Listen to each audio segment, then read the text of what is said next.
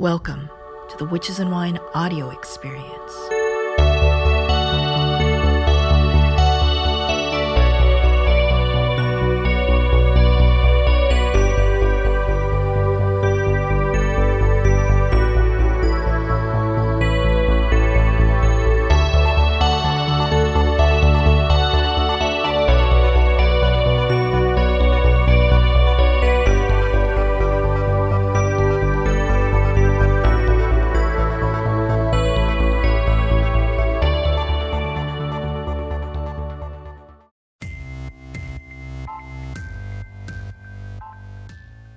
Hello everybody, Chawan here, and we're going to talk about crystals.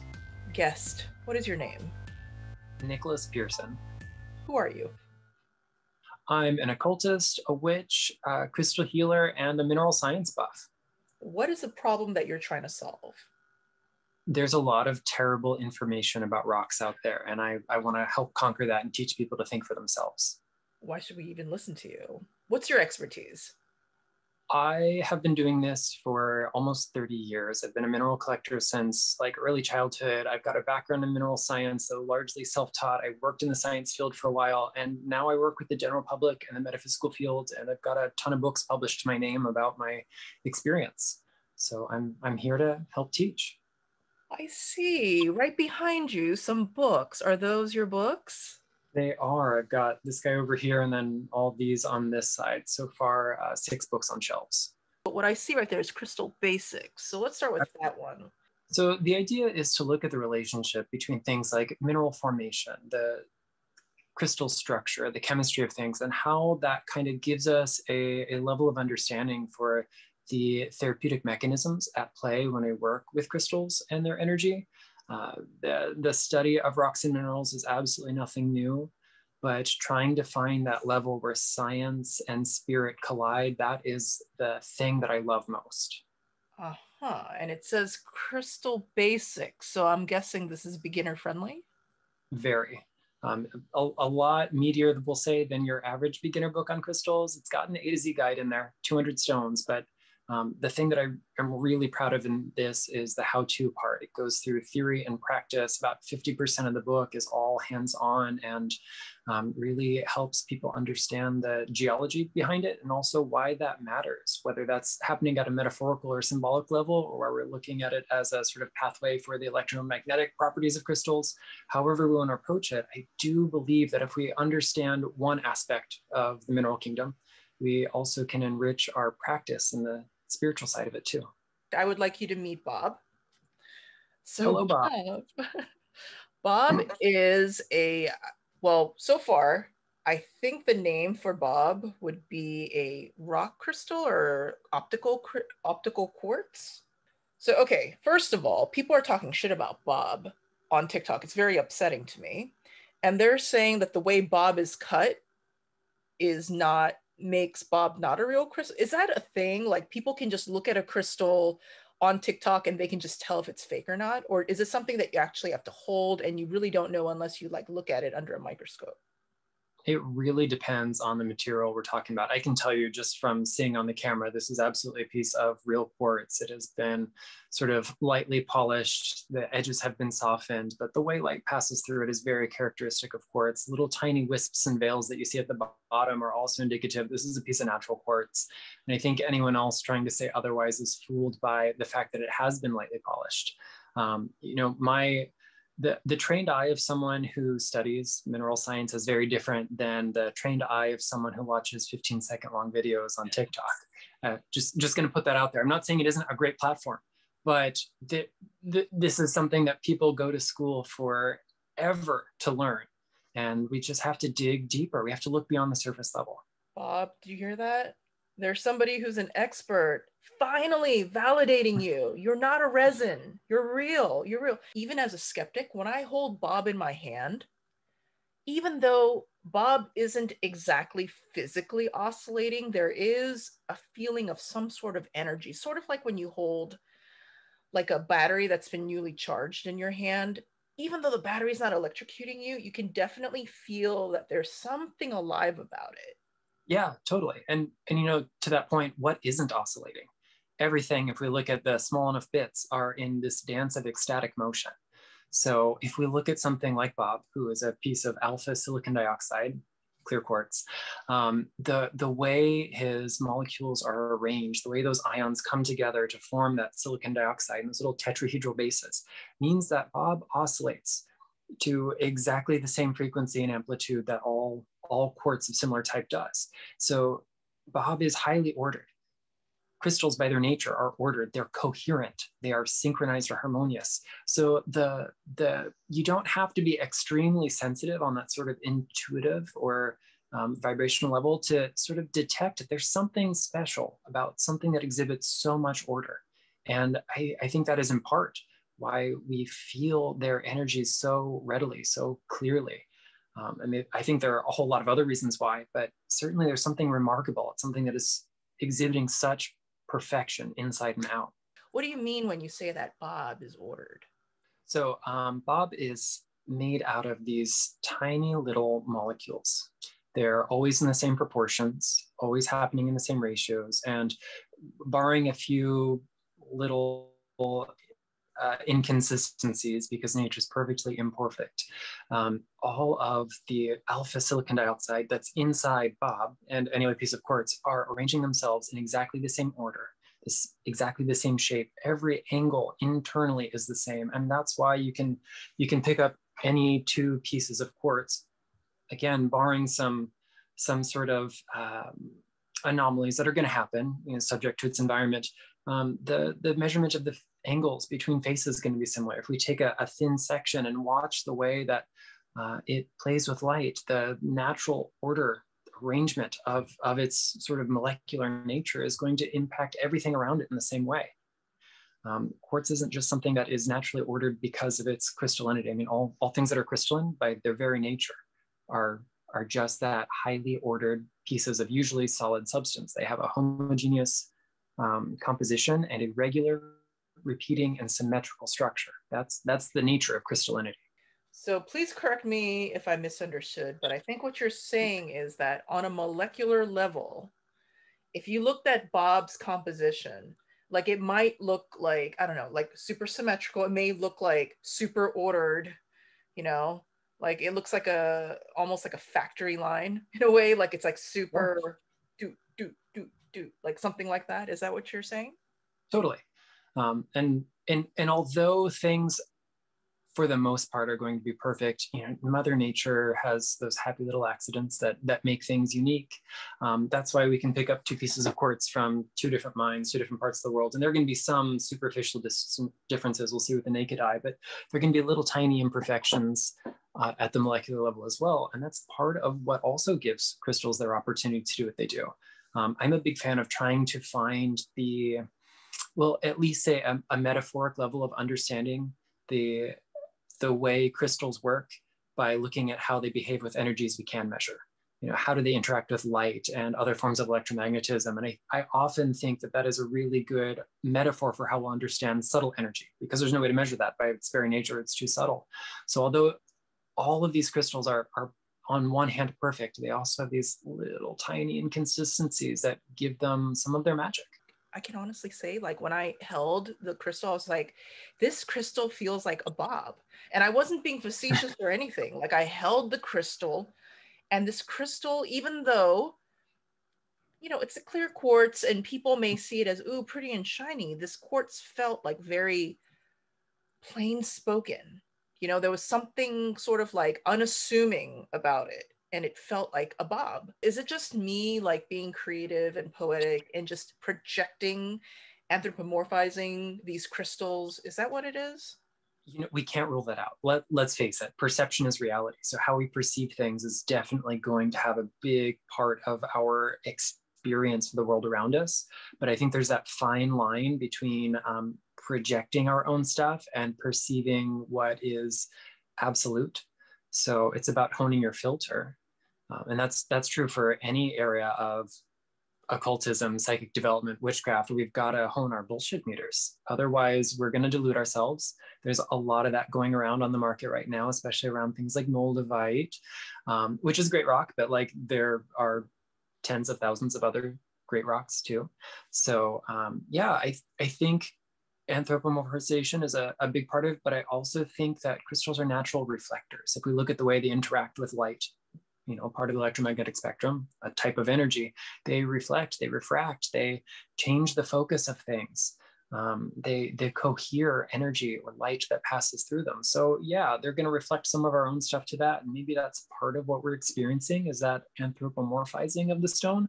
But I also think, as an animist, that there's an inherent seed spark of consciousness in everything. And it just makes sense to me that a piece of matter that is this highly ordered, structured, regular, coherent, it's going to have a consciousness that is highly ordered, regular, structured, and coherent. And that kind of consciousness speaks loud and clear if we know how to listen. How did you develop your bullshit meter? Well, for starters, I believed all the bullshit. So, I was an impressionable teenager reading every book I could get my hands on. And if people in the woo-woo world make strange claims, I think the people who make claims about crystals are probably only surpassed by the UFO claims that are out there. And sometimes they're blended together. You'll find books that talk about them interchangeably. So, there's the first thing that caught me was how can I trust the level of metaphysical claims being made when I can't trust the level of geological, chemical, other forms of like measurable information. So I started to look at how well studied someone was. And I think that when we're talking about these sort of subjective spiritual experiences, what we call unverified personal gnosis, it's just that, it's unverifiable. But if someone partners that with some really bad science, I'm less likely to believe the source. But if I can look for that sort of meta level that connects things above and beyond the facts of this channeled information versus this totally bullshitted made up information or whatever it's going to be, it gives me the opportunity to maybe look for like, what is the kernel that inspired this? What was the experience that inspired it? And I started to do this by reading voraciously, and I started to notice there's a trend here. This author, and this author, they lived in different time periods. They didn't read one another's works. They didn't speak the same language, but yet they all describe this group of minerals similarly, even though they don't know they're related. Because let's face it, metaphysical people are generally not mineral science people. So I started to see trends. Oh, people tend to say these sorts of things about minerals that contain iron, and these sorts of things about minerals that contain zinc, and these sorts of things about minerals in the cubic crystal system. And so I sat down and had my own kind of tangible experiences. I tried things out. I carried them with me through the day. I worked with clients and students and friends and colleagues to see what sort of effects we could at least qualify. If you can't quantify, data is data. It can be qualitative, and it's still something to work with. What experience did you have with this stone versus that stone? Can you give me an example? Yeah.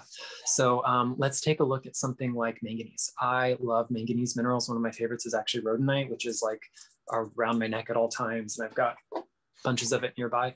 Manganese minerals have a really strong affinity for the heart center. And, a lot of woo-woo people stop at the fact that a lot of manganese minerals tend to be red or pink, like we associate with love and romance and other dribble. So, but if we look at the therapeutic role that a lot of these manganese minerals have, is that they deal with themes of like vulnerability, strength, our ability to sort of lean into the discomfort of life. And depending on what that manganese is paired with, you're going to have different kind of therapeutic mechanisms at play. But if you read a lot of stuff about rhodonite, people describe it as grounding, as a good stone for self-love, as a stone that maybe helps you have a sense of emotional fortitude. And while all of these might kind of describe the fringe, if we really look, it's a manganese silicate. So all silicate minerals have this propensity for bringing stability, order, structure. And we end up with a mineral that allows us to sort of face the discomfort of life, settle or calm the emotional. But how? Like, I'm listening to this and I'm just like, how would somebody be able, let's say, okay, I'm not saying that everybody who holds like that stone or that mineral will feel like, oh my God, my anxiety's gone. But how does that silica do that? Like, is it because the silica like passes through our palms and it goes into our bloodstream? Like, what happens? Right. So let's talk about the model I use that uses electromagnetism as the pathway. We have to understand that we're dealing a lot with subtle energy. So of course, we can't measure that by its nature, it's subtle, but we can talk about things that crystals do that are measurable. So if we bring two electromagnetic fields in contact with one another, if they have any semblance of sympathy, of enharmonic resonance, there are two measurements for those energies that we tend to focus on the most: frequency and amplitude. To use the analogy of a radio, frequency is like the station you tune it to, amplitude is like the volume. So we've got these two energy fields. One of them has an higher amplitude than the other. It will entrain the lower amplitude field and they will eventually synchronize. This is just what these things do. So highly ordered systems naturally have a higher amplitude. So if I'm bringing something that is crystalline into my own electromagnetic field, I am not coherent. I mean, I try to be on a mental level. Socially, I do my best, but like from an electromagnetic scale, like the makeup of my liver is different than that of my kidneys and my lung and my trachea, and they're all doing different things to keep me alive. So therefore, the types of rhythms and pulses and activities, let alone their makeup, is going to necessitate they generate slightly different electromagnetic fields. So the net sum of me is constantly changing, and that's the nature of life. But not all of those changes are necessarily supporting the mission I'm on, the state I want to be in, the consciousness I'm trying to maintain. So by introducing a highly ordered substance that generates this highly ordered electromagnetic field that naturally has a higher amplitude than mine, it's going to entrain me to be just a little bit more, we'll say, crystalline in a metaphysical sense. You know, my body's not becoming physically more crystalline, but energetically, my electromagnetic field begins to mimic that of the crystal. Now, what we do know, I mean, people have studied with superconducting quantum interference devices, SQUIDs. When we can make the electromagnetic field more coherent, and there are lots of ways to do this, it doesn't have to be rocks, but you can do it with breath and meditation, and visualization and prayer and ritual.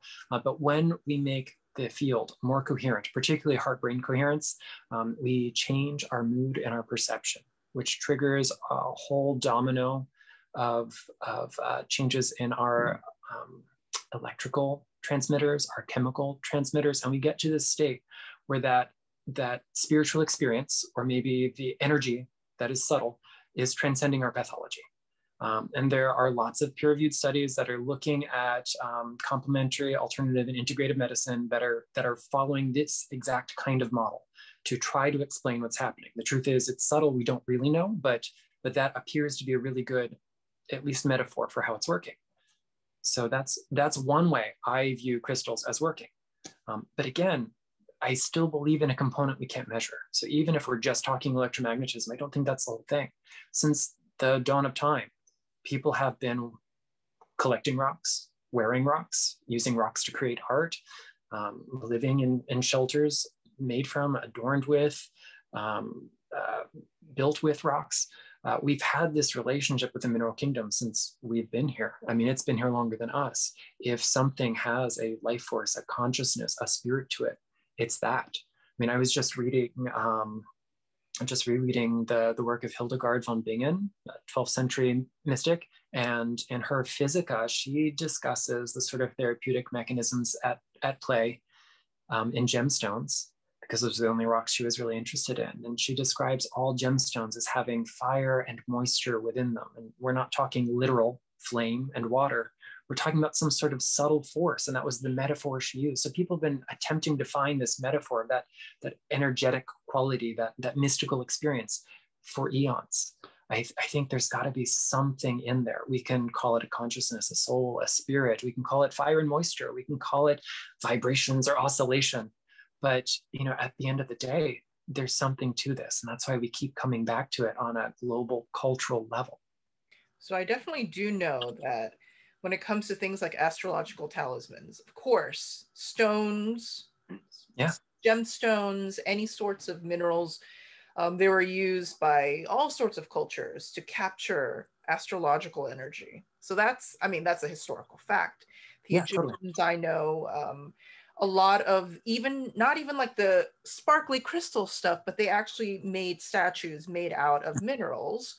And they would face certain directions towards certain stars. So when the star beam would hit the statue, it would collect that energy. So how did you, like, what was literally, I'm thinking if we're talking like your training regimen to develop what you consider to be a good bullshit meter. So how does a young witch start developing that according to how you did it? Just experiment, be willing to fail. Like, how do you know you've cast an effective circle? How do you know that the candle that you burnt is really giving you the end result and it isn't just a coincidence?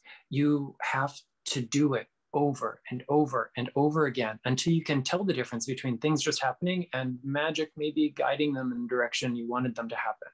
And so, for me, it was like, hey, I'm going to try carrying this stone for attracting abundance because that's what everyone says it does. Wrong. This didn't work for me. So what is the deeper mechanism at play? And I start to think and I start to look for those patterns. So, part of it is that sort of meta-analysis of all the literature. Part of it is like being willing to get my hands dirty and like do the meditation, do the layout, carry it with me, use it as a talisman, work with them therapeutically, work with them in groups, do all of this stuff. I've been teaching workshops on crystals for 18 years now. I have been working with the public, coaching people with rocks for a good amount of time. So I have seen things work and things not work. And almost invariably, one of the most important parts of the equation is human consciousness. So we can call that the placebo effect. It's still an effect. I can't say it's not the placebo effect. The scientist in me has to say, I can't say that it's not. I totally own that. But when you take it away at the end of the day, it's still working. And I still believe that there is something measurable that crystals are doing. And I think there's something that we can't measure with science yet that crystals are doing. And if all these things are kind of pointing in the same direction, I mean, Occam's razor tells me the simplest answer has to be true. So am I bullshitting myself into believing that the evidence in front of me is real? Or could it be as simple as the stuff worked because it works? There is some sort of grounded logic as to why you feel as though crystals work. You can't prove it, but, and again, I will also say that that logic also seems to hold up for me. Like, I can see why you would make that logical connection. But that also, what you had to do was you had to first study a shit ton of stuff. And we're talking like, you mentioned like the hundreds of books that you've read over the years. You've been also working with crystals for more than just 6 months. You've been doing it for years, not even 5 years or 10 years. We're talking 20 years of actually working with the crystals. And so firsthand experience is probably like the biggest thing, right? It's, you can read about it, but when you actually work with it for years and years and years and you teach it, you see patterns. You see that, hey, 80% of the students that I've had over the past 7 years, they seem to have this effect with this crystal or this mineral.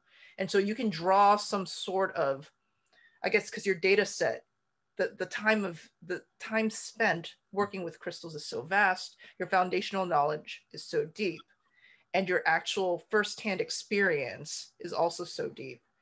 And it's not just you, it's also that you're teaching. So you're also seeing how other people are reacting. Your data set is actually probably more complete than, let's say, just some random person on TikTok who just bought one moldavite and was like, oh, this is cute. Now, like, I'm a crystal expert. And so that's where you're coming from. I've had the luxury of studying with some people that I really love. I've had mentors I corresponded with in my youth. I worked in the science field, so I taught myself science to have a better understanding of at least what rocks are. That's one thing I'd love to see more crystal people care about. How important is that? How important is it for a crystal enthusiast to learn about the science? Well, I mean, if you walk into a crystal store and you want to know that what you're getting is legit, instead of asking a million questions that could be perceived as really condescending or rude by the shopkeeper, and I know most people asking them are coming from a genuine space, but like, you don't know what you don't know. So before you go, is this even real? Like, learn about like how light moves through quartz. Like, hold enough of them that you can tell definitively. learn why the angles are the way they are, understand what actually causes the coloration of crystals. You know, if you look at something like Bob, he lacks any color centers. Pure quartz in its natural state without any aberrations is going to be colorless. But you know, if we have a tiny bit of alumina that substitutes for the silica, and then it's exposed to some natural radiation in the earth, the bonds holding the alumina in break, we get these little voids in there, photons come in, and they have to, essentially those little packets of light energy are used to keep the crystal lattice stable. So it absorbs light without reflecting it. And that's how we get smoky quartz. A little bit of iron bends things in a different direction, and we see violet, and that gives us amethyst. So is it really important to understand that, you know, X crystal is going to help you with Y condition? Not at the beginning, but as you begin to learn the science behind it, one, you're going to be a more educated buyer. You're not going to fall for things like azeztulite and terraluminite and all these other made up marketing names. You're going to hold something and go, wow, this is like grade D quality quartz, and they're charging like $5 a gram. I could go pick this off the side of the road and it's the same material. Why is this worth $5 a gram? It's because someone gave it a name. That's the only reason. Objectively, the only thing different about it is that it has been rebranded. It is the same material. So I think it's great to be educated. There's so many ways that it comes in. Knowing the difference between a stone that's been heat treated and not heat treated, knowing whether or not this material you just bought is beautifully colored glass or a gem quality opal. You know, how many people go into a crystal store, fall in love with this stuff called opalite, thinking it's actual opal. I mean, opal's in the name, right? So it's got to be one, except it's the same stuff your windshield is made from. It's not opal. So sure, it's got some coloring agents in there. It's got a really fun optical effect called Rayleigh scattering that makes it appear blue, even though there's no blue pigment in it. There's lots of stuff about it that could be interesting, but I mean, it's going to have the same metaphysical qualities as the glass in your windshield, not a precious opal. So I do think we should all aspire to learn at least a little bit of science. And in my job, when I'm out facing the public, either, you know, not during the pandemic teaching classes, but when I'm doing it in digital format like this, or I work in a metaphysical store. I actually manage a really high volume, high traffic store in Central Florida where I live. And, you know, I use as much science until I see eyes glaze over, and then we talk about nicer things, but everyone gets at least a little bit of science. And sometimes that's just by saying, well, this is an iron sulfide mineral. And then that's it. We've hit their science threshold. But I planted a seed. Why is it that people are, is it purely just power of suggestion? They saw the TikTok and they just got influenced, but somebody had to start it, right? Like there was somebody, that patient zero, who decided that moldavite is what caused them to have trauma in the trauma to arise in their life. I think with the rise of like the aesthetics that we see on the internet, we get more invested in the aesthetics of our rocks. So that's why I see, I think in part, an increase in treated things that have been dyed, things that have been electroplated.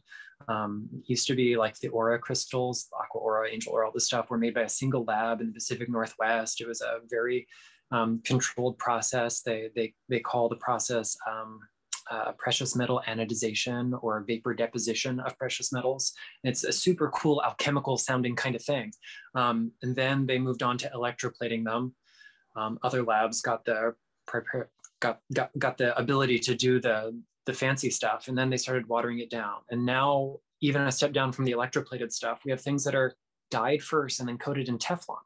And they look superficially like these aura crystals, except they come in neon colors. There are lots of other telltale signs, but like we're so obsessed with a thing that is shiny and pretty and beautiful that we're not really paying attention to like what is really going on here. So, and it's the same with the rebranding of old rocks with new names. It sounds sexier. It sounds more mystical. If we call this intrusive igneous rock called gabbro mystic merlinite, I mean, how witchy is that, right? And I love gabbro. I love rocks. I mean, geology nerd here. How could I not? But changing the name from gabbro to mystic merlinite increases the market value because people suddenly care about a rock that like you might use for countertops otherwise, and that's about it. So this mystic merlinite phenomenon, it's still made out of minerals. I mean, all rocks have constituent minerals within them. I still think that the same rules apply, but it's just a matter of like the market didn't care until someone rebranded it. And unless you can start to think critically, you are going to fall prey to the power of suggestion. This whole merlinite thing started out like it's like the fourth or fifth rock to get the name merlinite because they keep running out of the previous ones, or they're just not sexy enough anymore. So they keep rebranding something else to keep the train going.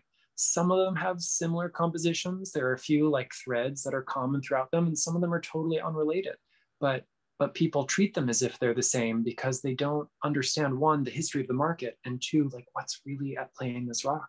So I think with moldavite, I think moldavite is incredible. If you're really doing the work, if you've laid the foundation, it has the potential to do great things. I think all gemstones are natural catalysts.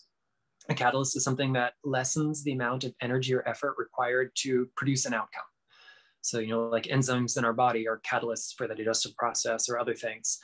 Use,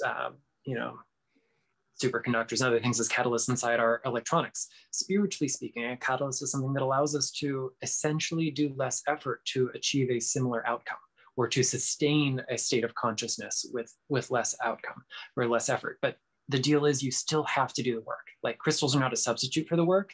A catalyst does not do the work for you. You could get big muscles just using natural resistance and your own body and do a million push-ups, or you could get fancy equipment at the gym. And that's going to help you do it easier. But owning the equipment doesn't mean you get the muscles. Right. You have to use it. You have to use it intentionally. You have to use it the right way. You have to use it intelligently. And it's the same kind of way with crystals. Like we can't buy a moldavite, stick it in our pocket, or wear it in jewelry, go about life as if it's just going to fix itself. That is absolutely not what's going to happen. If you are sensitive enough, let's say that there's no power of suggestion at play, and it's just energy. Let's say you are sensitive enough.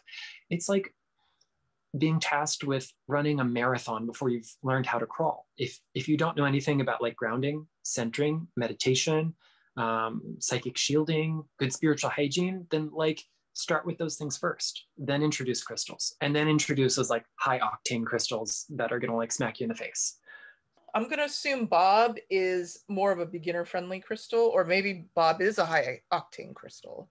I think that the sort of peculiar nature of quartz and the ubiquity of it means that people downplay.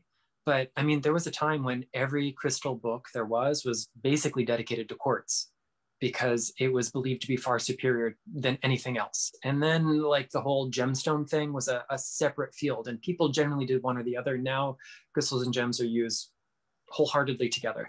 But I think quartz is accessible. So it's something that we can use at the beginner level, but because of the, I'll say, integrity of its energy, the sort of clarity, the focus, the coherency, the order of it, and then the raw potential. I mean, quartz does 1,000,001 weird things physically, chemically, structurally, mechanically. It can do so much for us spiritually as well. So sure, it's beginner friendly, but it's one you can really grow with as well if you're devoted, if you're diligent. I mean, it's like learning the LBRP. You learn it by rote and that's it. But there are levels to it. There are levels to quartz. Bob had a certain energy, had a Bob energy. I was like, you are Bob, right? I named my crystal. And because I had spoken to Kathleen before, she had basically said that instead of expecting it to do all the heavy lifting for you, because that's just really disrespectful. You know what I mean? That's like very much like you're using somebody. And using any object, especially if you're an animist, is just not a cool vibe. And instead, basically having a relationship with Bob where maybe he's my inspiration, where I look at Bob and I'm like, Bob operates on deep geological time. So I've stopped at the point where it's like, Bob and any sort of crystal is an inspiration to me merely as a symbol of deep geological time. And therefore, when I gaze at Bob and I hold Bob, it's almost like a memento mori. It's like a way to remind myself that I don't need to take everything so seriously because Bob has been around for millions, trillions of years, and I'm only going to be a drop in the hat, right? something like that. But the thing is that let's say that I wanted to work with Bob in a more metaphysical way. What would be the next step that you would suggest that's not too crazy, like not too woo-woo out there? Yeah. So my favorite thing to have beginners do, and you've probably done this already without giving it a name, I just call it a crystal contemplation. If you've got natural light and a quiet space, go there. Otherwise, use what you've got. Marvel over your rock. Like, what happens when you turn it this way and that? How does light pass through it? What is the texture of it in your fingers? Use all the senses that it is safe to. Please don't lick your rocks unless you are absolutely certain it's not going to hurt you. And then, even then, probably don't. If you have a piece of like rough ore like this, sometimes they have a scent. Like, what is that? What is the heft of it? What is the sort of relative experience of this sensory object? And on one level, it's to kind of help you step away from those preconceived ideas that come from the metaphysical woo-woo kind of world, and just to enter into relationship with the stone. What is this stone? And what does this stone do for me when I hold it, when I connect with it? I think on the one hand, your conscious mind being so engaged allows your subconscious mind to do whatever the subconscious mind does. I'm not that expert. My experience has been, though, if I spend enough time contemplating a crystal in this way, I start to recognize the crystal's energy better. So I'm particularly attuned to the mineral kingdom. So that's my shtick in life. I get that. But I think anyone, if I'm taking this piece of iron ore, this specular hematite out in sunlight, and I'm getting to see the way it catches the light, the way it either all lights up or it doesn't. We call that preferential orientation. All the crystal faces are facing the same direction. There's something to that is really marvelous, even if there's nothing like mystical or metaphysical or magical in the occult sense. There's still something pretty darn mystical, magical, metaphysical about it in the grander kind of sense. So just spend time with your rocks, and then start to notice what arises when you do that. You start to recognize a lot of that's your own shit anyway. It's not really coming from the rock. But if they're natural reflectors, it's like looking into a mirror. Something that's there, it might become more visible. I'm going to assume that you have definitely held and contemplated an optical quartz like this before. You could say that, yeah. Yeah. So just so that people kind of can see the difference between myself as a beginner who knows like shit about minerals and somebody who is experienced like you, and how we view things and perceive the energy might be different. So, okay, let me tell you what oh, there we go. I got one too. Oh, okay. Oh, look at that. Look at that. Pretty. Okay, that's very pretty. The way it's cut is very pretty. I've held it up to, like there's a window right here. I've held it up to the window because it's pretty. It's nice to see how the light shines through. I've held it. I've felt the weight of it. I felt like how it can get warm in my hand. That was pretty cool. The way that I perceive the energy, now this is the part I think that's most interesting, right? In terms of how we're going to compare. So far, it's very, very subtle. And I don't know if it's simply because I'm imagining things. I'm holding on to this and it feels like a living thing. It feels a little bit like static electricity, or it feels just a little zzz like that, right? It feels a little bit of like that. But then I think, well, maybe I'm starting to develop carpal tunnel syndrome or something like that, right? I don't know where that's coming from. And also because I read the literature, the instruction manual that came with this, and it said that this has a lot of energy to it. It promised me a lot of things, so maybe that influenced me as well. So I tend to just dismiss any sort of buzzy energy that I feel. I can tell this is a Bob. I've given Bob its name. That name just arose very spontaneously. I didn't think about it. It just came. I said, "You are Bob." I literally said out loud, "You are Bob." But at the same time, the energy that I feel, I can't, okay, like if I held, this is a portable battery, right? This feels a little bit different, not just because it's a different size and stuff, but just this doesn't seem to feel as buzzy, if that's the right word, than this. But then again, I may just be imagining this. So that's where I'm at right now as a total beginner. So how would you describe Mhm. your contemplation with the quartz? All right, so let's say this is the one that I'm sitting down with. Um, I I'm going to assume I have really awesome light and I can watch it do its whole prismatic thing. I mean, I've got overhead fluorescence now, so we're just going to use our imaginations. Um, and I'm going to say that my first experience is probably just going to be totally like that, very very left brain. I'm going to be a scientist. I want to like see how the angles come together. I mean, this is a twinned piece of quartz. The fact that those faces are almost perfect mirrors. We can't expect Mother Nature to be absolutely perfect every time. I'm gonna like get lost in how this is even possible. Like, how do we exist on an Earth where something can be this perfect, and then like look at the life of the average human being? We're not that well put together. Um, so I'm gonna kind of work from that level, and from there, as I'm marveling over this gorgeous object, this strange piece of Mother Nature, then maybe my brain makes space for those subtle impressions to come through. This late in the game, what I'm looking for, without trying to project anything, is what does it, what tactile sensations, if I could give that energy a name, a flavor, a scent, a color, a sensation, attach whatever sensory language works for you. I know some people are super visual, so they might translate that subtle vibe into something visual. Someone might be more, we'll say, wordy, and they might want to just process it through a more verbal kind of route and just describe it as sensations, other things. But just pay attention to what arises. Maybe it's totally inside. Maybe it's not a sensation you get from it being in the palm of your hand. And just observe. No expectation. Don't push it. Don't move it. Don't manipulate it. Just observe. And I think an important thing to do when I sit with a rock I don't know anything about is to do this over and over and over again, and watch what changes and watch what stays the same. Because a lot of that stuff I'm observing is just me.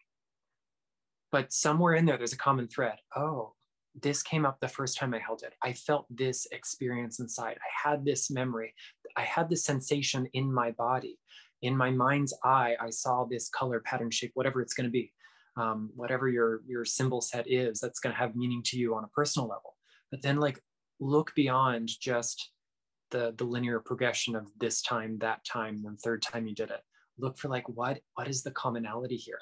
And that's what I look for when I'm trying to experience the energy of a new stone. I might immediately put my experience into words, like all woo-woo people love to do when they hold a new rock.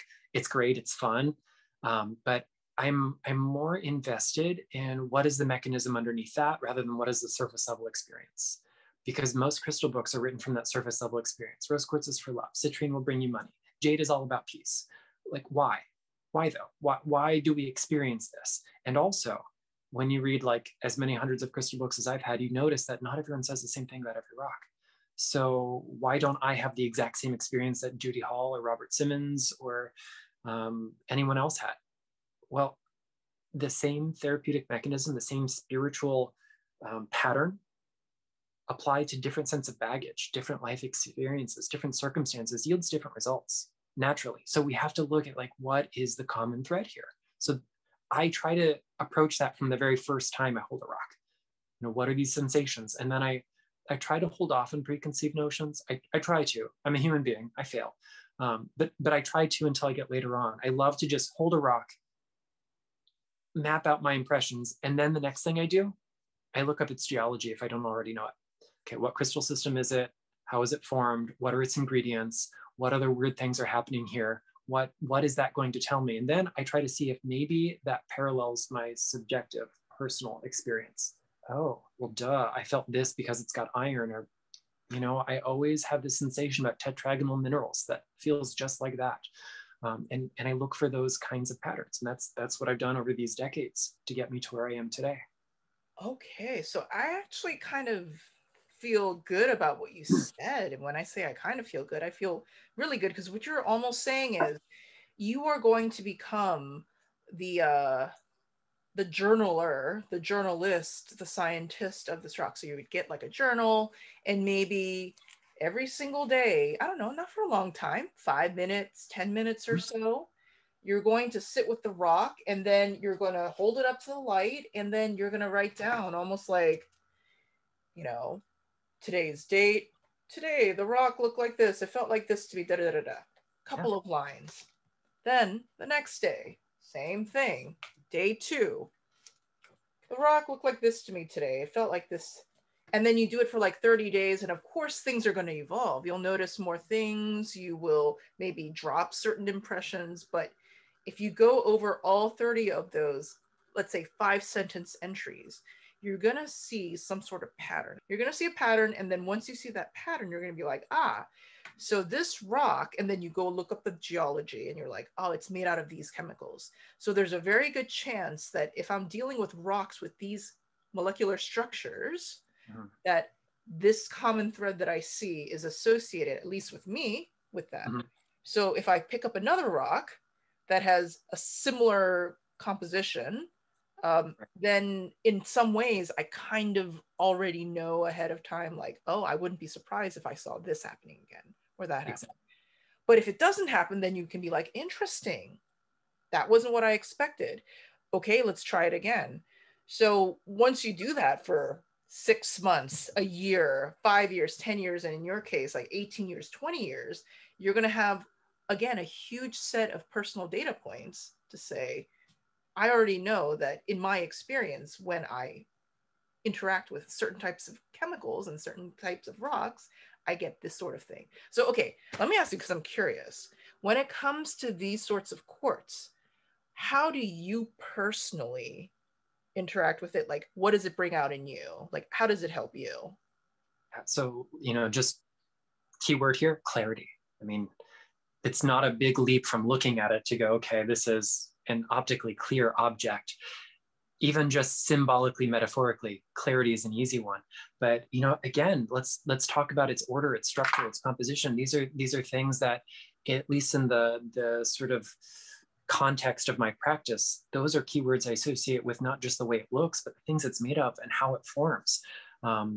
Quartz belongs to the trigonal crystal group, and the sort of fundamental seed unit of that, if we're going to just hyper reduce it, I'm gonna oversimplify. Think of a triangle. So it is one of the most efficient structures, one of the most stable structures. It is something that tessellates. You can take any other geometric form, any regular, irregular polygon, and you can keep dividing it into triangles and triangles and triangles over and over again. Regular ones make more regular figures, but even irregular polygons can just become triangles. So we kind of see that as a seed unit for things being laid bare, clear, reductive, easy, simple. So those are things I tend to associate with the crystal structure of quartz.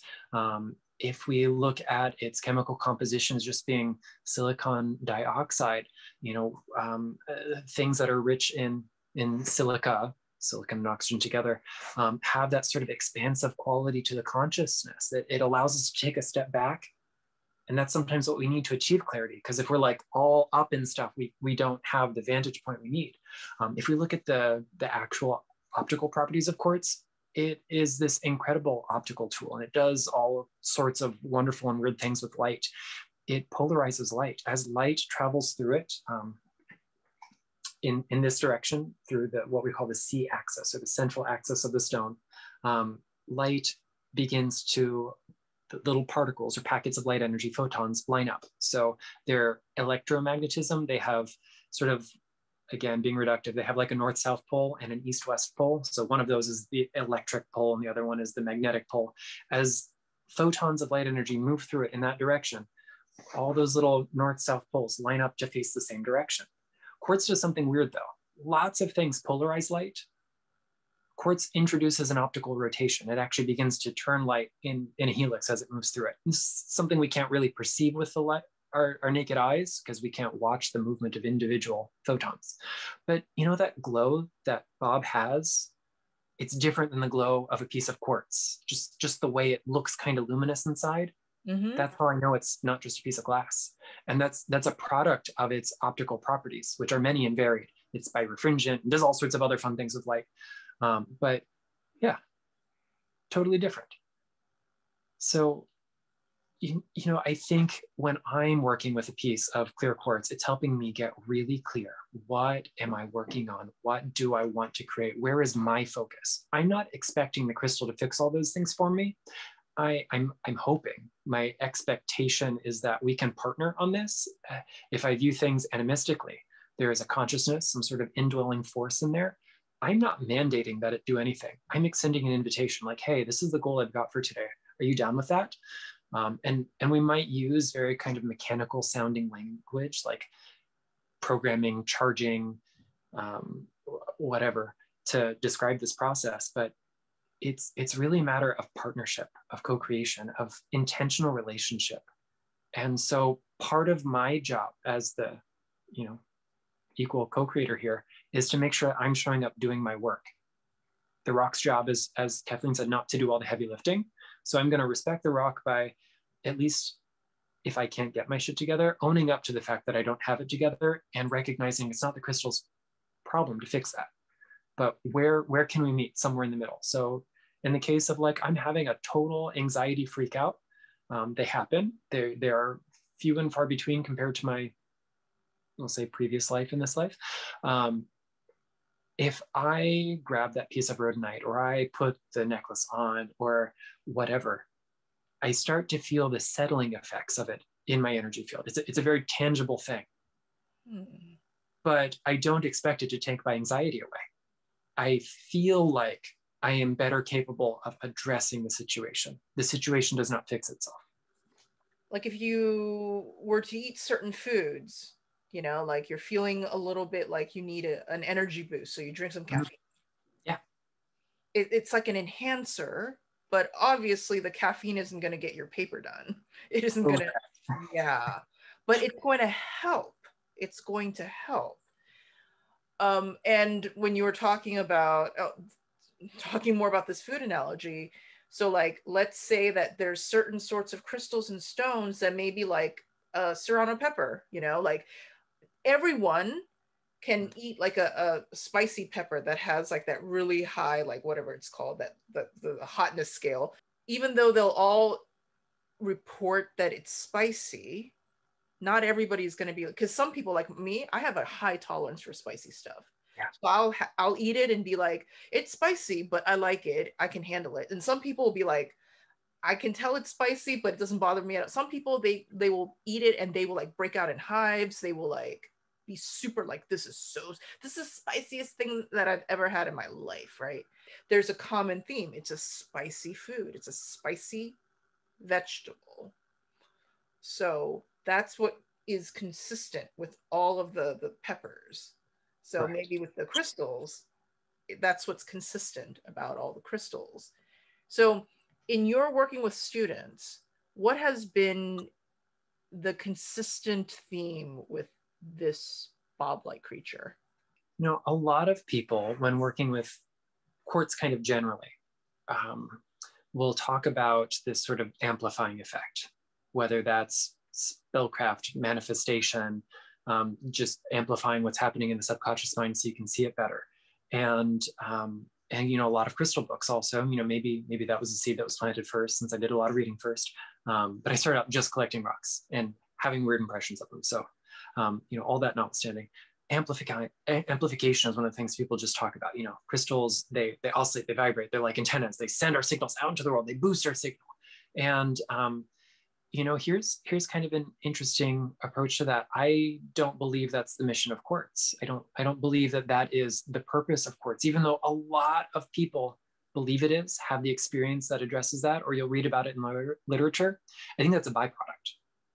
I don't think that's what quartz is here to do. I just think that's something that tends to happen if quartz does its job. And quartz's job, if we're going to give it a job class description, according to my context, my work, the parameters of the stuff I've done, is coherence. So let's talk about how coherence. So it all comes down to order again. So let's talk about how amplification is a subset of coherency. So if an ordered system, all of its little bits are moving on that subatomic level, even on the atomic level, all the little bits are moving. These systems that vibrate generate electromagnetic fields. More ordered fields, again, have the ability to entrain us, right? So if we become a little bit more ordered, then we benefit from all the sort of fringe things that go along with that. And amplification is an end result, but it's not the purpose. So here's a good analogy. I'm a music guy, so I studied music. I like to use sound, but I love your food analogy. I will quote you on that. I will use it. You will get full credit. I love it. So let's say you walk up to a room. You haven't opened the door yet. It's full of people. It's pre-pandemic or post-pandemic, whatever you like. And you hear a dull roar, but you can't make anything out. You walk into the room. You have to get up close to this group or that group or this person or that speaker to really know what the message is. This is an incoherent state. None of the noise travels very far because none of it has the order and the integrity to generate a loud enough volume, a high enough amplitude to cut through the white noise of the world. If you close that door, take a few steps away down the hallway, there's like nothing. You might hear a little bit of white noise, but there's no signal coming through. So now imagine at the drop of a hat, everyone in the room begins to sing or recite or whatever without raising their voices. No one is actually talking any louder. They're just all in harmony. They're all synchronized. You could hear that message from the other end of the hallway because it is highly ordered. It cuts through the white noise of the world. So is the crystal amplifying us? No. But by being more coherent, more harmonious, our signal naturally has a higher amplitude. It cuts through the white noise of the stuff that's out there. So I think that's the difference between like surface level effect and mechanism driving it. So, people have this experience that, quartz and other things amplify their practice, but really it coheres their practice, and a coherent message will travel farther. So that's side effect versus the mechanism. And I can definitely see, even if I were somebody who was an avowed non-magic, non-mystical person, if I have any sort of affinity for psychology, come on now. Like in psychology, one of the things that we know and we've learned, symbols are important. Symbols are important. So when you're with a symbol that does that, it's clear.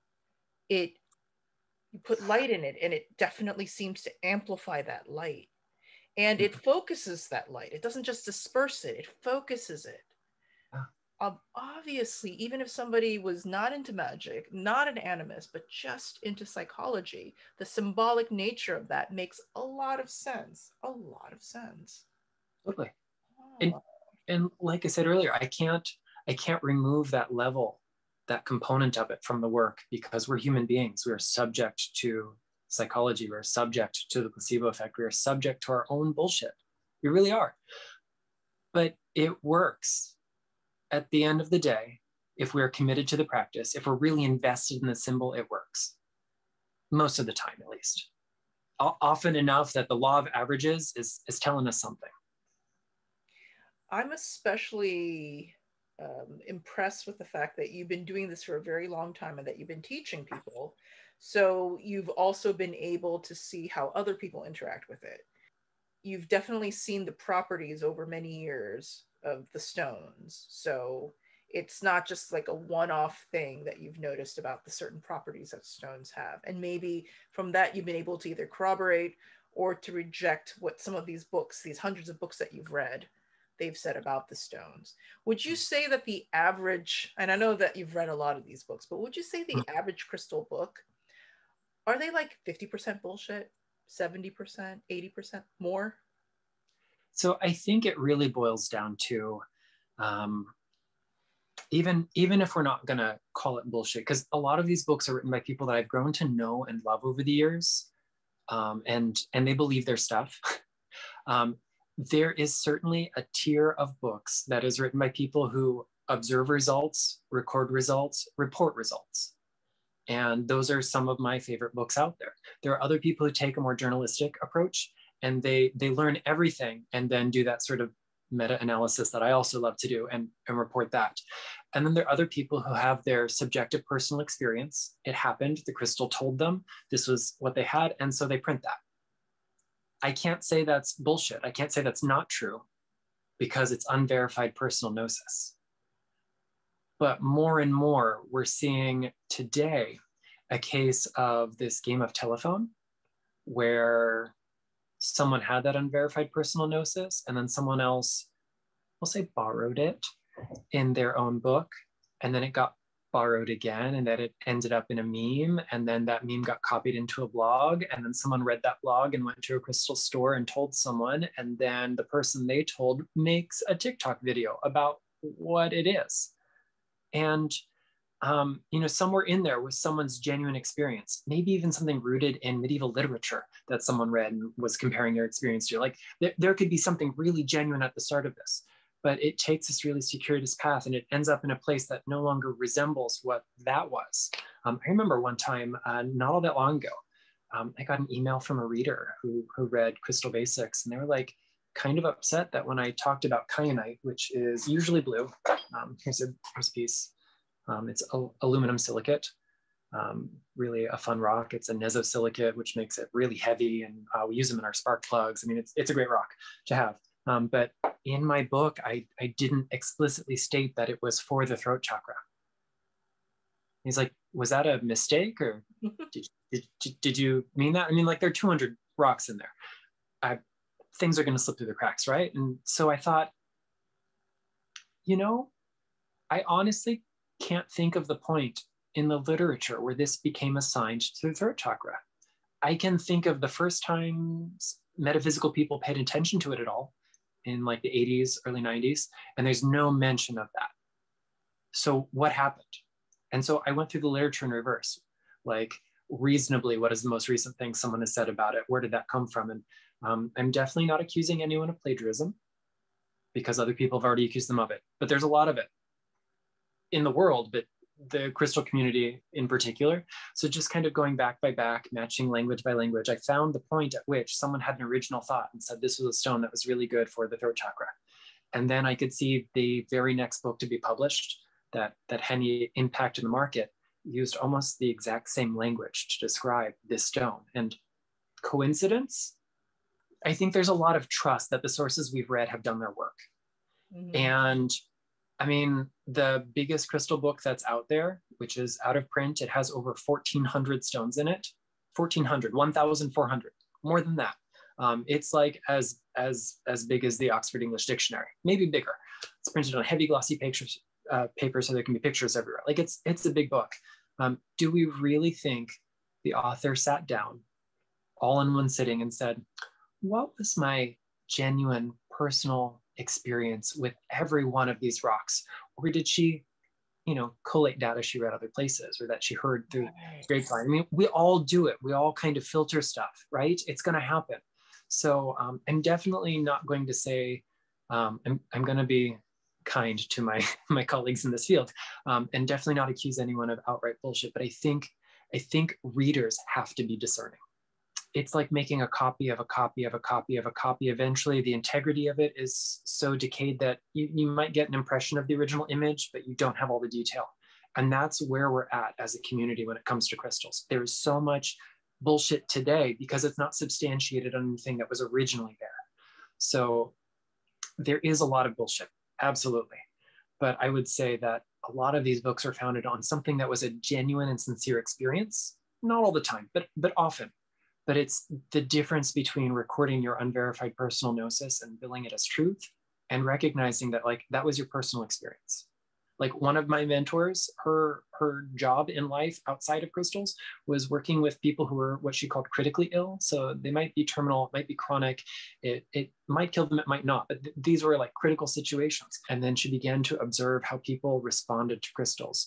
She watched the human psychological relationship that they had with stones and watched those patterns. What kinds of people and what kinds of situation are drawn to which crystals? And eventually she had a big enough data set and she wrote about it. And I mean, I trust everything she wrote because she saw it in the field.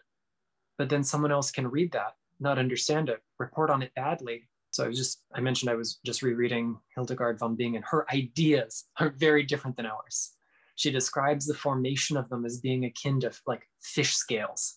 Like there's just so many weird analogies she makes that obviously it was the best she had for her time, but even though she worked in the sort of scientific and medical field for her day, that didn't have the same parameters that our science and medicine do today. And 1,000 years from now, what are people going to be saying about the science and medicine of today? It's going to change. So like, see the context. That's really important. Just see the context. When I say something is full of bullshit, right? That's exactly what I mean. It's UPGs, unverified personal gnosis, being written as if they're universal or close to being universal. And what you bring up is very important.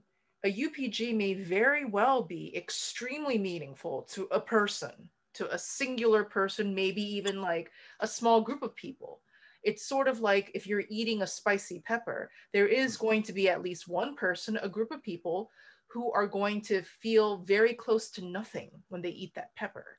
And to totally discount it and say, oh, no, no, no, that's fake. No, it's not fake. There are some people who have a very, very, very high tolerance to spicy things. However, if you were to tell people, oh no, you can eat it because like seriously, like I read somewhere that these peppers, like they don't cause any discomfort. Well, then let's say 80%, 90% of the population, they're going to eat that pepper and they're going to burn their mouth. Yeah. So it's kind of like that. It's not to discount the people who don't have that same sort of like, oh, this is spicy, but it's also saying that that's their maybe minority opinion. But as for the majority, it may not apply. Definitely. I think that is a really good analogy. The way my sort of philosophical orientation to the world wraps around it is, I do believe there is absolute truth. But so long as I inhabit this body in this plane, I experience everything relative to me. So I can only perceive relative truth. As long as I know that, then I'm in good shape. There's my bullshit meter right there. Like that's a predetermined part of it. Right. I understand everything is relative. There is an absolute, but we have to put it into language, which is relative. We have to put it into, social norms and constructs, which is relative. I have to see how that grates against my identity. And that's relative. I wish I had a bell or something because I wanted to ring it because I think you just hit upon that perfect answer for when I was asking, like, how do you know, like, what you're experiencing is bullshit or not? How do we develop that bullshit meter? And you just said it.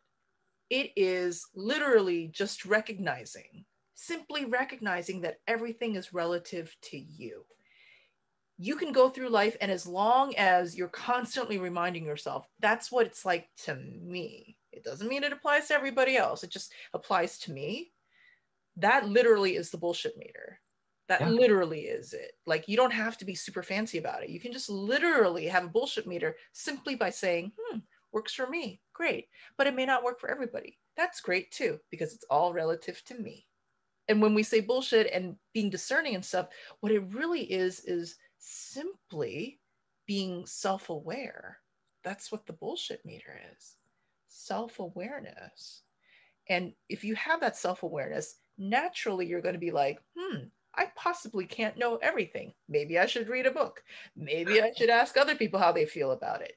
Then everything is changed in perspective because you no longer are threatened by the idea that, oh my God, I might be wrong. Because there is no sense of like, oh my God, you're wrong, or yay, I'm right. It's more like, it's right for me, but it may be wrong for you. And that's okay. That's exactly how life is built. And so what you just answered, I think, is the ultimate bullshit meter, self-awareness.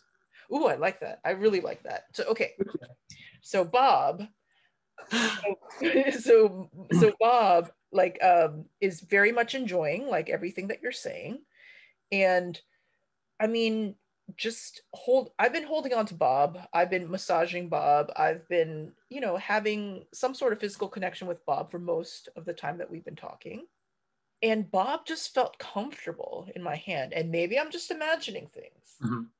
However, I think there is something relative to me as a skeptic, as somebody who doesn't believe in this sort of stuff. There is something to say that a skeptic felt like a rock felt comfortable. That doesn't mean that it applies to everybody. Somebody else may be in the same position, hold the rock and be like, I felt nothing. And so it's no longer just like a paperweight. It's no longer just this glass water bottle. This is Bob. This is personality. This is something that adds a little bit of oomph to my life. So even if I'm not somebody who's just like, yeah, crystals definitely have a personality, there's something about holding Bob and feeling the comfort emanating from Bob. That's a cool experience. That's a very cool experience. And it could be a lot of different reasons why I feel it's cool, but it's significant enough so that I noticed it. And in that sense, it was an experience that I would enjoy having again. And from what you've told me about sort of well-known properties of these quartz, the coherence, maybe the reason why I felt comfortable is that what you were saying was becoming coherent to me, and this quartz was amplifying as a subset of the coherence that I was feeling from you, turning into coherence into me. Sure. And that's why it felt comfortable. Coherence feels comfortable because there is no friction, right? Everything is aligned. So no wonder it would feel comfortable. No wonder it would feel like, okay, everything is aligned, everything is coherent. And now this final thing, it feels like it matches everything else. Comfortable. So, Bob, you may be the bullshit meter as well. So if it's not coherent, then maybe it won't feel as comfortable. Maybe I'll be like going like this with Bob, like, oh, something doesn't feel right. But I was holding Bob just comfortably in my hand while I was talking to you. Let's say a young witch watches this and is like, all right, I would love to work with crystals. I'm going to get Nicholas's book, Crystal Basics, which you can see like behind Nicholas right there. By the way, can you show us some of the pages? Like, Yeah. So the A to Z section is like this. You've got full color throughout. And it's broken down by physical, psychological, spiritual associations of the stones. You get a little blurb at the top with the mineral science because I'm that guy. You get a quick reference at the back. So broken down by the same physical, psychological, spiritual properties. If you need a stone for abundance, they're just all listed for easy reference. But the first half, let's find some science in here. Like the opening of this chapter starts with like, what is energy? What is a sine wave? What is frequency, amplitude, wavelength?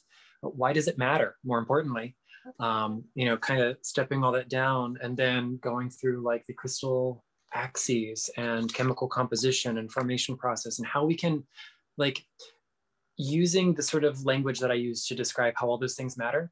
Hypothetically, let's say you get a rock that is not among these 200. Wikipedia will tell you, mineral database, mindat.org will tell you what it's made out of, what its structure is like, and what the likely process was that brought it to being. There can be some variation in that last one. You can have a garnet that's made by igneous activity or by metamorphic. They feel different. They look different too if you're, geologically inclined. But if you're not, don't worry about that level just yet.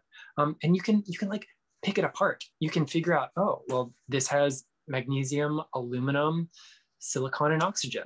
It has a cubic crystal structure. It is formed by igneous activity. And there's like think of it as like the doctrine of signatures, but for geology. There's a pattern here. There's a symbolic language. I'm definitely saying that this is, we can approach it just as a symbol or a metaphor. I think there's more to it. My experience corroborates that, but I will let everyone decide that for themselves. So yeah, that's the book. It's got like grids and layouts and other fun things you can do too. So it does very hands-on. They're a thing. They've been a thing for a while. My approach is like, I went through my phase when I believed my own bullshit. Larger than life was just the right size. I still think genuine life, larger than life is great, but you're not going to catch me making too many grids that take up a whole room. Like I've done that. It was great. I've had like massive meditation experiences with 30, 40 people huddled around a grid that probably had like 500 or 600 rocks in it. That's great. But you know what? I am not going to do that in my home because then I have to clean it up. So like I'm a less is more kind of guy. So think of to be like really woo-woo. People talk about crystal grids with like the language of sacred geometry. And I think that geometry matters because forms can be pleasing or not pleasing to us. There is a symbolic language that can be attributed to form and angle and number. If that means something to you, use it. And I use those sorts of things very psychologically to build grids. Like, what does the meaning of this number do for me? And then the other thing we can look at from the electromagnetism part of things is the law of synergy. This is not merely cumulative. It's not just adding the energy of this crystal plus this crystal plus this crystal. It becomes exponential. It becomes multiplicative.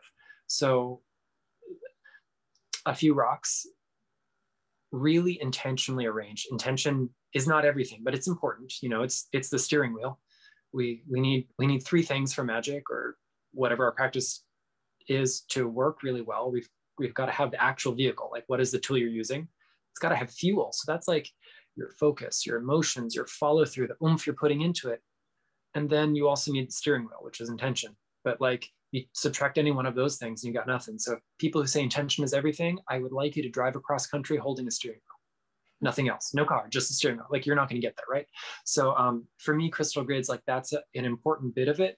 But certainly I trust, my experience corroborates this, that the law of synergy is going to do something, that symbolic attribution of form, angle, and number when it comes to the geometry of it, that's going to mean something to me. I like to think it means something to the universe as well. I don't know that absolutely, but I like to think the way geometry matters to, you know, literally everything with substance when we look at it, that's got to do something. So yeah, grids are super fun. I don't tend to make a whole bunch these days because I'm too darn busy, if I'm being honest. But like when I get back to teaching, often I love to do, like, I end a workshop by building a grid. Everyone contributes rocks. We all kind of make it together, and then we have a meditative experience with it. There'll be some sort of journey work, something we're accomplishing, hopefully, even if the goal to accomplish is to be present and experience. Like that's an intention too, right? If I can encourage people to, one, think critically, use that bullshit meter, this is relative to me, but also in the opposite, like, where is this common to others? You know, we can flip that script as well. Okay, like, let's take Nicholas out of it. What else is happening here? And that's what I did with my literature analysis. It's what I do with my students. It's what I do with, you know, all sorts of stuff these days. And then, like, surrender to that. Like, we have to be willing. And that's not crystals, that's life. I mean, you don't meet the love of your life if you're not willing to try. You don't have a successful ritual if you're not willing to learn all the bits and maybe get them wrong and probably laugh a lot in the process. You're definitely not going to grow in working with stones, whatever that practice looks like for you, if you're also not willing to kind of surrender to the process. Like, I just have to give myself over to it at some point. What are your top 3 or 4 crystal wrecks that are the most accessible and that you feel are great for young beginner witches and beginners in crystals? Sure. So I'm probably going to talk about families because, one, that lets me cheat by mentioning more stones, but 2, it also shows the relationship and gives you options. So quartz, not just clear quartz like Bob, but you could work with something like amethyst, citrine, smoky quartz, rose quartz. Any form of crystalline quartz is going to, at some level or another, because of their shared physical, chemical, optical, structural properties, is going to have a baseline that is similar. So, you know, that is great. You can get quartz that is very expensive. You can get quartz that is very cheap. So, you know, use what you're drawn to as well as what fits the budget. I think another important thing to have in your toolbox early on are grounding stones. So again, they all work in slightly different ways. Their makeup and structure and formation process yields a different therapeutic mechanism, a different spiritual pattern, but the end result might be kind of comparable. So we'll call them grounding stones. It might be black tourmaline, it might be petrified wood or bronzite or hematite or even good old smoky quartz. I mean, there's a 2-for-1, right? You get the expansive nature of quartz and it's a grounding stone. I think another one that is just really accessible, here I'll commit to a single mineral, fluorite. Fluorite is great. You could do nothing but collect fluorites, be a fine mineral collector, and never ever run out of fluorites to collect. The variation in morphology, color, the patterns, the associated minerals that'll be with it. Like fluorite is never boring, and it's gorgeous. I mean, it's easy to find inexpensive polished pieces, templed pieces, and broth. If you want to splurge on a museum quality fluorite, and that's a safe thing for you to do, then like go for it. Minerals tend to appreciate in value over time as well. So like, you know, the new art collecting is mineral collecting with like the super elite. So we're seeing a lot of people investing in rocks and minerals that way. But fluorite's a great one. I love it. It brings order. It brings, there's this sort of like rhythmic regularity to it. I mean, that's true of all crystals, but it's a cubic crystal. So its crystal system is isometric, equal measure. All the axes are the same, all the angles are the same, at least on an internal molecular kind of way. And that regularity, that stability, there's like a reassurance in that for me, energetically speaking.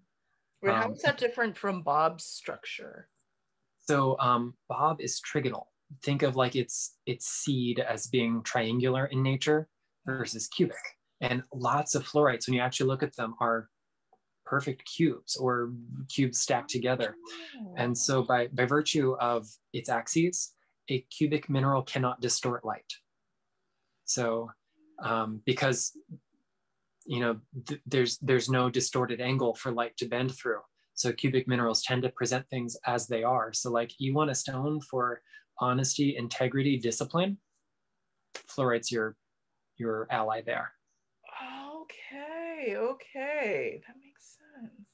This kind of reminds me of, you know, when you're doing tarot or you're doing numerology, the number 3 and number 4, they have a different vibe. And number 4s, they're known for their stability, right? Because it's 4 corners. It's like the 4 legs of a chair versus a stool. It's a slightly different vibe. Is there a 4th family, or you think those 3 families are plenty enough? Well, you know, let's address the elephant in the room. One of them, at least, one of the things that's like always going to be popular, but especially on TikTok, selenite. People love it. So like we've got our mediating force in the quartz family. It can be beginner friendly, it can grow with us. It can be stabilizing, it can be expansive. Then we've got our downers with our grounding stones. Fluorite in some ways is very grounding, but more at the like intellectual level than the rest. So let's put an upper in there. So I think selenite, because of the accessibility of it, the relative price of it is a great one. But one PSA for baby witches out there, beginning crystal healers, just people who are interested, like, please, for the love of God, if you are cleansing crystals and practicing good spiritual hygiene, cleanse your selenite too. My take on this is that the nature of crystals, the nature of crystallinity, and the tiny little defects allows them to store things. That's why we use silicon crystals in computer. They literally store things. So if we're just using one crystal to cleanse another, what we're really doing is transferring the energy, the information stored in this one to this one. It's like using a dirty sponge to wash your dishes. So when you're done, what do you do with the sponge? You clean it. So why don't you skip the middleman and like just cleanse crystals, all of them? But selenite is great. It is distantly kind of related to other salts, not salt that we consume, but they're all kind of like chemically speaking salts. Acid and a base pair together and precipitate something out. It's formed by aqueous activity. It's usually sort of sedimentary. These are stones. The sedimentary rocks and secondary minerals, we call them, are subject to their environment. They're a product of the interaction of their environment.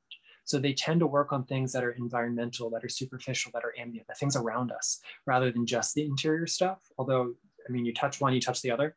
So having a stone formed in that way can often give us insight to what's going on, how we're responding to our environment. I think that's why people associate it with things like cleansing and clearing, because if we have an awareness of what's going on in our environments, then we can do something about it. Is that a thing? Like how do you do it? Yeah, there are different schools of thought. I mean, how do you cleanse anything in witchcraft? Ask 10 witches, you'll get 30 different answers, right? So it's the same with crystals. My favorite method uses the breath. You might burn your favorite cleansing herb. You might have fancy singing bowls and chimes. But if you're going to use sound, like, why not clap? I mean, that's free. Use the voice, you got that. I love using the breath because I always have it. And if I don't, my problem is not a crystal. Right, yeah. So, but yeah, there's so many different ways. You could use sun or salt or water, but not every crystal responds the same way. You're going to bleach some of your stones in the sun. You're going to damage some in water and salt. So find a method that's safe for everything. Sound is safe, smoke is safe, breath is safe. I mean, if something's too delicate to like huff on, then you're not using it in your practice. You're not carrying it with you. It is not a piece of jewelry. So you don't have to worry about that. If something is really too delicate to breathe on or like clap at, it's probably behind glass with a mineral collector. So we've cleansed the crystal. So let's say that this witch, they bought your book, they bought a journal so that they can write down their 5 sentences every day about observing the crystals. They've bought a crystal from each of the families that you were talking about. They bought a quartz, they bought a grounding stone, they bought a fluorite, they bought a selenite. They have all that. They've cleansed it by doing, which is what I do when I work with Hecates, lots of clapping, using the breath. And then people are going to be like, oh, now I need to charge the crystal. What does that mean? And how do they do that? I think when most people say charging, the action they're taking is actually cleansing. A crystal is not a battery. We don't have to plug it in because we used it.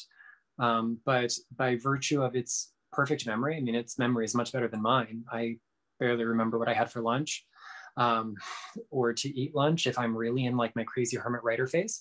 But crystals just by nature of their molecular stuff going on, the imperfections that are there, they're going to retain an imprint. So cleansing is the act of like wiping that slate clean. So when people are engaging in a lot of things they call charging, they're actually like really doing cleansing things. We're not charging crystals with selenite, we're cleansing them. We're not charging them under the full moon most of the time. We're using it symbolically to cleanse them. I think the word charge has changed meaning over the years as we've become a different, more technologically oriented civilization. Like it used to be to charge something wasn't to fill it with energy, but to like give it a task. I have given you this charge to fulfill. And that's what we mean when we're charging an object ritually. We're not like imbuing it with energy because it's a battery that's going to run out. I mean, maybe that's how we psychologize it today, but to charge something was to give it directions. Here's the thing you're doing. So for me, that is synonymous with like the word that was popular in the 80s was programming and viewing an intention in the stone. But I view this as a co-creative act. I'm not mandating, you must do this. I'm extending the invitation. Hey, Bob, would you like to work on this with me? And maybe I'm not phrasing it that way, but that's where my relationship with the stone is rooted in. You are writing a paper and just maybe the intention is that Bob is going to be near you. And whenever you feel a certain way, you're going to reach out and stroke Bob or something like that. So basically, charging a crystal seems more like having that crystal become a daily part of your life. If you're doing it well, absolutely. And you know, here's the magic that I've witnessed time and time again. You spend the time building relationship with your stone. You're cleansing it as often as you feel like you need to, maybe even a little bit more often. You're charging or programming it with your intention. And then you forget it. It doesn't make it into your pocket or it doesn't go into your purse or you leave the bracelet at home, but you still get the benefit. Why? Because like, again, you're programming yourself at the same time, you're charging yourself up with that. The stones, even if they're only working on that symbolic, metaphorical level, they're a touchstone, a tangible reminder of the work you're doing. And if you're doing it right, the work starts in here, not in here. I definitely believe in like this whole concept of quantum entanglement. Like, because I've built a relationship with a stone, of course I can leave it at home and it works non-locally. In fact, one of the most famous experiments that they ever tested, like non-local action, was with polarized photons. And what was the polarizing medium they used? A piece of quartz. Oh my God, I just thought of another analogy, which is, okay, maybe Bob is like an actual person, right? And Bob is a very coherent influence as a person in my life. Let's say Bob is this incredible mentor type that comes into my life. And Bob's energy as a mentor, as a human being mentor, right? Like Bob is turned into Bob the mentor. Mm-hmm. Bob's influence doesn't stop when I leave the house, like, bye, Bob, you know? Bob's lessons stay with me, just like every other human being's lessons. They stay, their influence, the way they make you feel, all that, it stays with you, even if you don't see them for months at a time. They may change your life and you may never see a person again, and that person still lives inside of you, both in a good way or a bad way. Yeah. And isn't that kind of the definition of magic, depending on who you ask and which piece of literature you're consulting, but influencing change to occur in conformity with the will? This was such a helpful talk. I mean, I'm just very, very much like impressed by the things that you told me. Really into, you know, the knowledge that you have. Again, there's that book, Crystal Basics, behind Nicholas, and you also teach classes. I do. I teach online exclusively these days. It's the beautiful thing of the pandemic. You don't have to be local to me. So I'm not a super techie person. I live in the Stone Age in more ways than one, I think. So my website hasn't been updated in a million years, but usually Facebook, I host events, Eventbrite, I host events. I try to share across different social media platforms. So if you follow me somewhere, you'll see a reminder at some point, but I try to teach people practical things they can do that are not super complicated. So you can like just implement that influence in your life without it having to break the budget and require you to read like 400 books. Nicholas, thank you so much for this interview. It's my pleasure. Thank you, Chawan and Bob.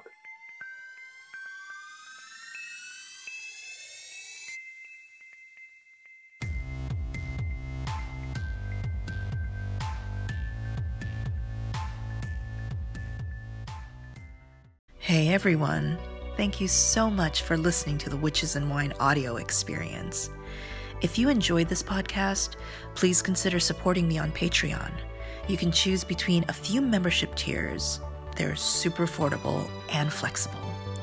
Your membership helps me continue making videos, podcasts, articles, lots of different things about all this sweet witchy stuff. Links are in the show notes. Also, don't forget to go on iTunes and give this a 5-star rating. Each 5-star rating helps rank this podcast higher in searches so that as many witches can find and enjoy these episodes as well. Until next time, this is Chawan, signing off.